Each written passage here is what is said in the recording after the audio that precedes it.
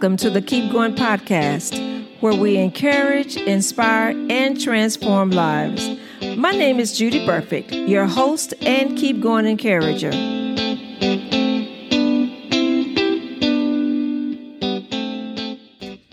Hello, welcome to the Keep Going podcast. My name is Judy Perfect, and I'm your host. And we're going to continue our series this month, in the month of December, the Let Go series. Letting go of those weights, those things that we carry around and cause us to be entangled and burdened down, those things that keep us from moving forward and realizing our dreams and to keep us from succeeding with the goals that we've set. The Letting Go series, or the Let Go series, is going to help us get prepared for the new year so that we can march into it with boldness and with excitement. We want to have the mindset of Paul. In the book of Philippians, Paul said, forgetting what lies behind and just straining towards those things that lie ahead. Last week, we talked about letting go of procrastination, putting off until tomorrow what we can do today, to go ahead and do what it is that we've decided, the tasks that we have before us, and not dreading them and not letting them drag out and eventually not even doing them and then feeling bad because we didn't do it. This week, we are going to focus on letting go of worry, and we're going to choose joy instead. And this is going to be part one of the letting go of worry episodes. So notice now, I didn't say choosing happiness. And that's because happiness is a temporary state of satisfaction or temporary state of contentment and even fulfillment, which means that you can be happy at the moment or at this moment because everything is going well. However, what happens should things change? Will you still have that same degree of happiness? Will you still be happy? For most of us, the answer is no, because our circumstances have changed. The situation has changed. And that's where joy comes in. Joy allows you to remain in a state of peace and contentment or fulfillment, regardless of what the circumstances may be. That means content whether you have what you desire or what you need, or you don't have it. Either way, you're going to be able to be content because you have joy in your life. Now, I love that passage that's a little bit later. It comes a little bit later in the book of Philippians, where Paul talks about how he had learned to be content in whatever the circumstances he found himself in. He said he knew what it was like to be in need and what it was like to have plenty. He said he had learned the secret of being content in any and every situation that he found himself, whether it was living in plenty or whether he was in want. And, the scripture goes on to say that we can do all things through Christ who gives us strength. How do we define this word worry? Well, it can be defined as giving way to anxiety or unease, allowing one's mind to dwell on difficulty or troubles. It's actually just a state of anxiety and uncertainty over actual or potential problems. And you might be thinking that, there's so much uncertainty going on right now in the world. How can we keep from worry? And a good follow-up question would be, how much of the uncertainty, though, in the world or even in your personal life can you actually control? And for many of us, that's going to be, that question is going to end up with an answer of not much. Many years ago, there was a famous author, it was back early 1900s, famous author by the name of Dale Carnegie. He wrote a book called How to Stop Worrying and Start Living. And in this book, he describes numerous accounts of individuals who worried themselves, in some cases, almost to the point of death. And I'm going to share some of these accounts in these episodes, in these Let Go of Worry episodes, and just how these individuals were able to overcome their worry, and they started to live and started to have joy and contentment in their lives. One of the things that we don't realize, and a lot of people don't realize it, is that one of the most devastating effects of worry is actually how it affects our health. Most of the time we think about how it affects our mind, how it affects our emotions, and even how it affects us spiritually. And we will deal with those areas. But I think one area that we tend to overlook because we attribute whatever we're feeling to something else is the physical aspect of what worrying does for us.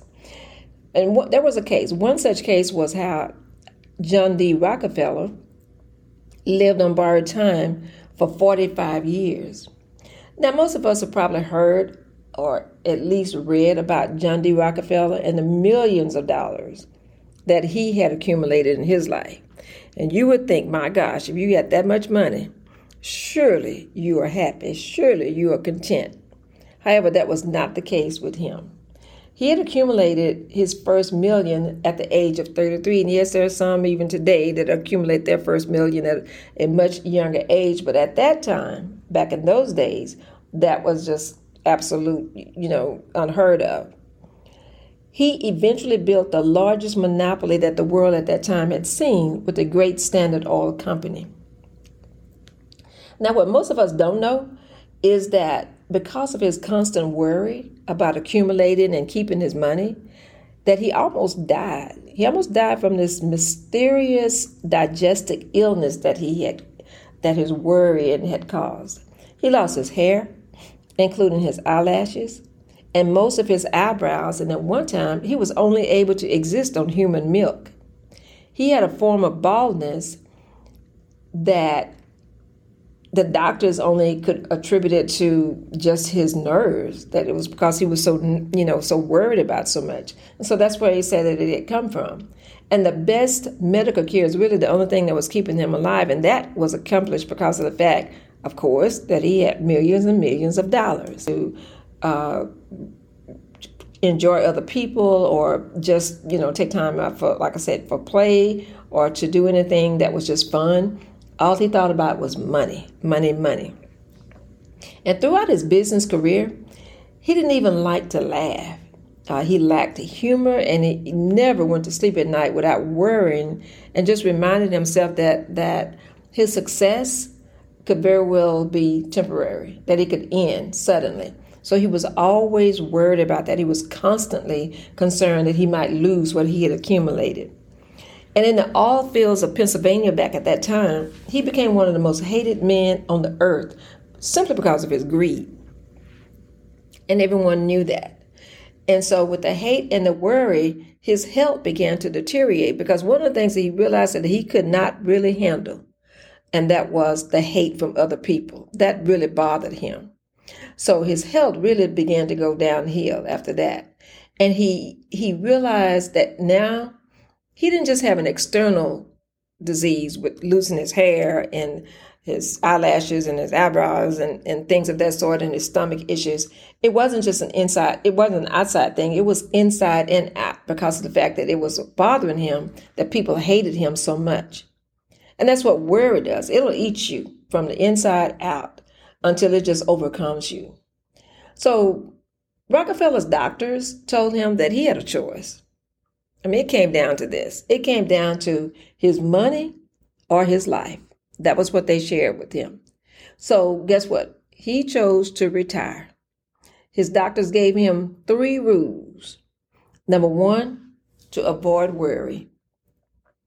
Number 2, to relax. When they told him to avoid worry, they said never worry about anything under any kind of circumstances. And then they told him to relax and take plenty of mild exercises in the open air. Now, this was a man who lived and breathed money and working and accumulated more in whichever manner he could get it. And then the third thing, they told him to watch his diet. They said, always stop eating while you're still a little hungry. And I think we can all probably learn quite a bit from that ourselves, because especially if we're in a habit of just eating it because we have it and it's there and it looks good. But that was the last thing that they told him, to watch his diet, always stop eating while you're still a little hungry.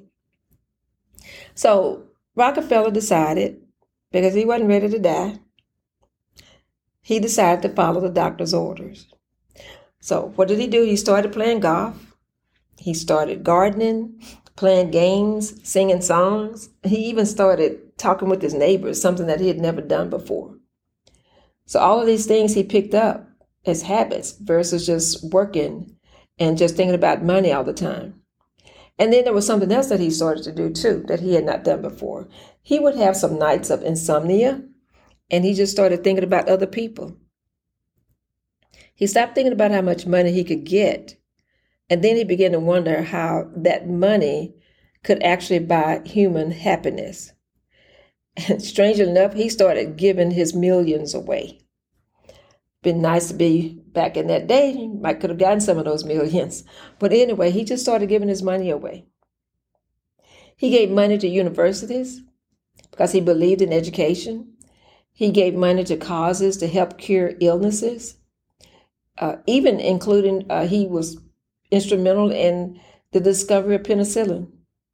He eventually established the Rockefeller Foundation, and that foundation was established to help fight diseases and ignorance all over the world. He was content at last, finally, and he had gained a peace of mind because he chose to stop worrying.